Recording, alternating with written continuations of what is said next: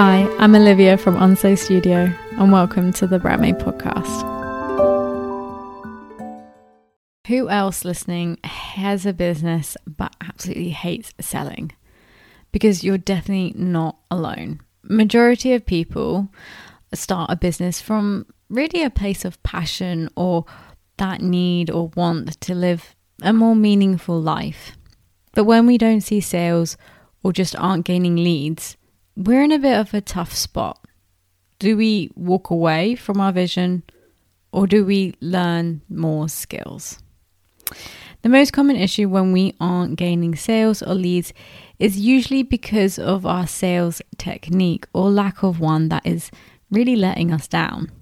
It can kind of be hard to hear and a little bit frustrating when I know you're probably already doing a lot and have learned so much already, like how to create engaging content and gaining traffic and posting consistently. But really that is a slice of the pie. We need the whole pie to create a well-oiled system.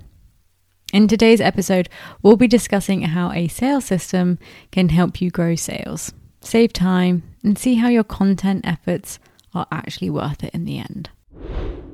I've come to realize that a sales system is required in any size business. So really, whether you're a one-woman business or a small close-knit team, even if you provide one-to-one service or handmade products, this is something you should implement. So what is a sales system? Well, you may be more familiar with the term funnel, a sales funnel. Really what it includes is getting your people to be aware so you can then build that relationship with said person. We usually have to go through stages before we buy something.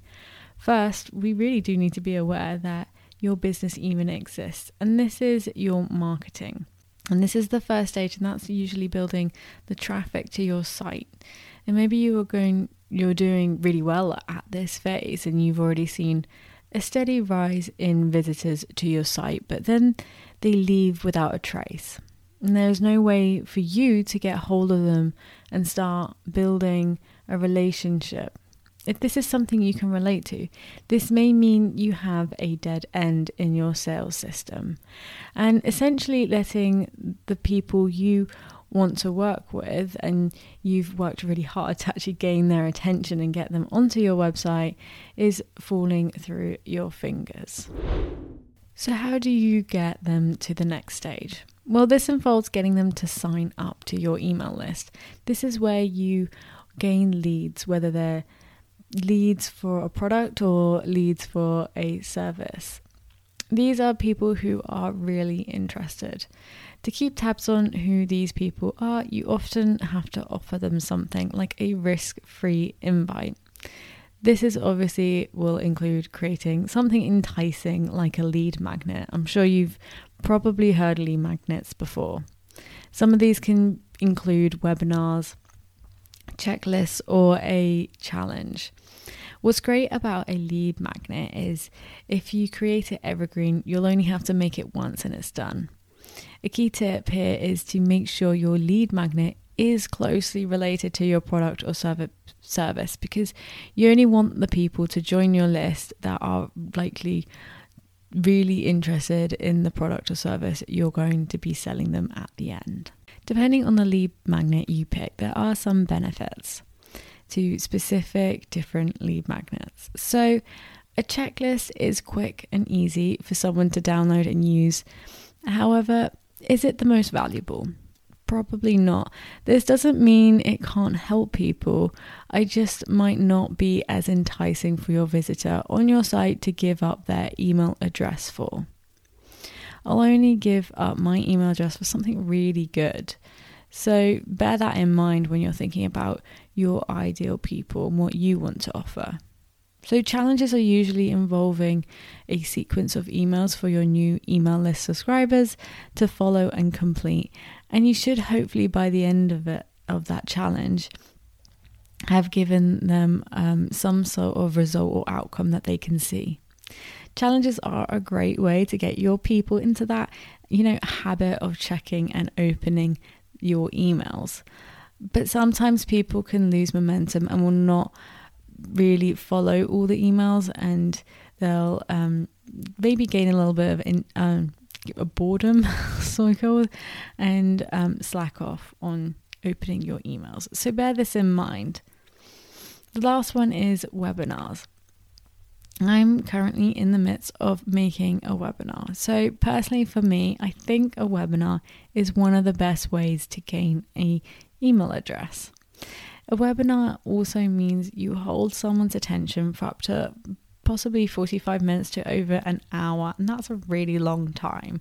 We can never hold that amount of time or attention with someone on Instagram. Plus, you can really value pack your webinar, and you can automate the whole system so you don't need to go live every week if that's what you're thinking. Webinars can also get you a head start on that nurture phase, which is where you are warming up your person with a problem and providing a solution. This solution is usually related to your product and or service. So depending on time, resources, and what your product or service is, it's your turn to decide what lead magnet is best for you. There is one that I've mentioned that I haven't mentioned yet, and that is also quizzes. Quizzes can be a great opt-in for your people. However, when I've done a quiz, I'm sometimes reluctant to give my email address up at the end, so you can lose a lot of people. But it is your decision, and I'm thinking of actually using a quiz in conjunction with my webinar opt-in so that I have a quick opt-in and a slow one. You may have to test and trial some of your lead magnets to see what works best for your business, for your product, for your service, and for your people. So once they tick off the checklist, completed the challenges or watched your webinar, you need to slowly nurture them with either a sequence of emails, or you could technically do this with ads.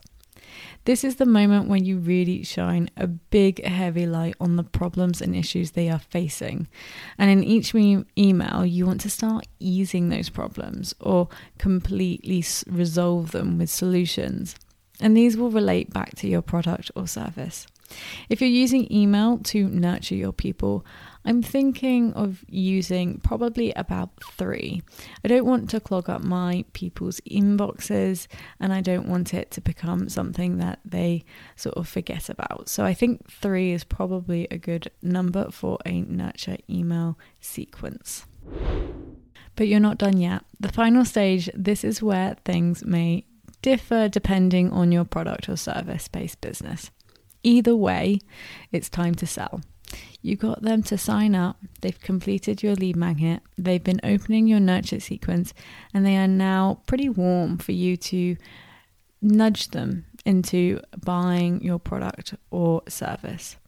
They also have experienced your solutions to ease their problems, so they know that now that you actually do help them and do provide them with a lot of value just in your free content. And now they'll know that, or they'll be thinking, well, if that's happening in their free content, then their paid products and services will probably be even better. So after your nurture sequence, you're sending a sales pitch email, a link to a sales page, a big image of your product, and etc., with obviously written copy inside it. If you're a service-based business like me, I include my higher tier service that I offer, and I create a unique sales page, something that's not on my website, so that this is like an entry into my branding, one-to-one branding service, fully custom, and this is where I invite them to a discovery call. This is sort of one more step, because I guess you could see the discovery call as like a nurture step, but they would for a product or something, they would be actually buying at this point. So yeah, service-based business might have a little extra step in there.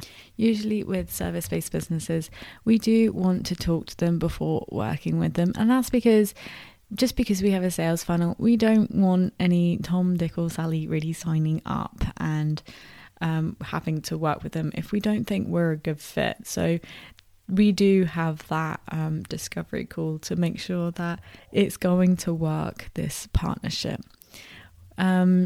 So your people may go straight to your purchases if you are a product business or if you're a service-based business but don't need that discovery call. And that is when you make the sale. I'm going to wrap this episode up by now so you can see how a sales funnel or system leads your visitors on a journey with your brand.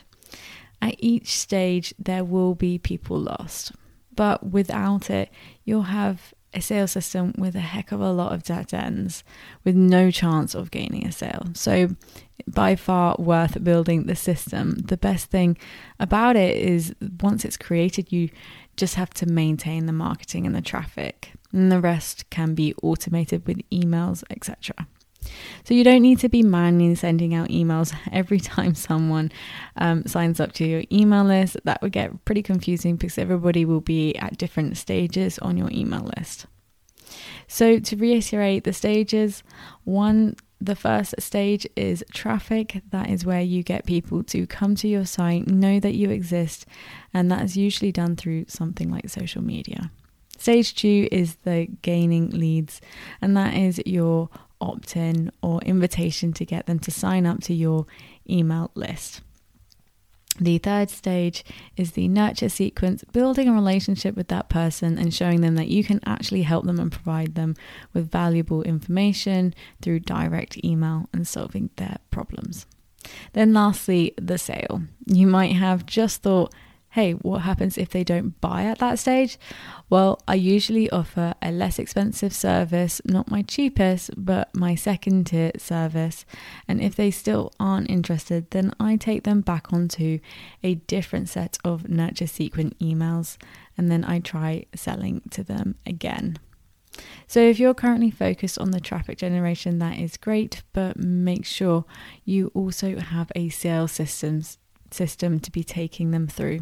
So your hard work in content creation and marketing isn't going to waste. If you are like me and you feel a little awkward when selling, then definitely go have a listen to episode 25 on the Brandmo podcast. How to sell your products or service without feeling sleazy is a really good episode. Go check it out. Thanks for listening to the Brandmo podcast. If what I said helped you, please subscribe. And if you have a few seconds just to spare, leave a quick star rating review. It really does help my podcast grow organically. I hope you join me next week. And in the meantime, visit onsitestudio.com where you can browse all my free resources and paid products, including website templates and custom and semi-custom brand identity and website services. I hope you have a wonderful day and take care.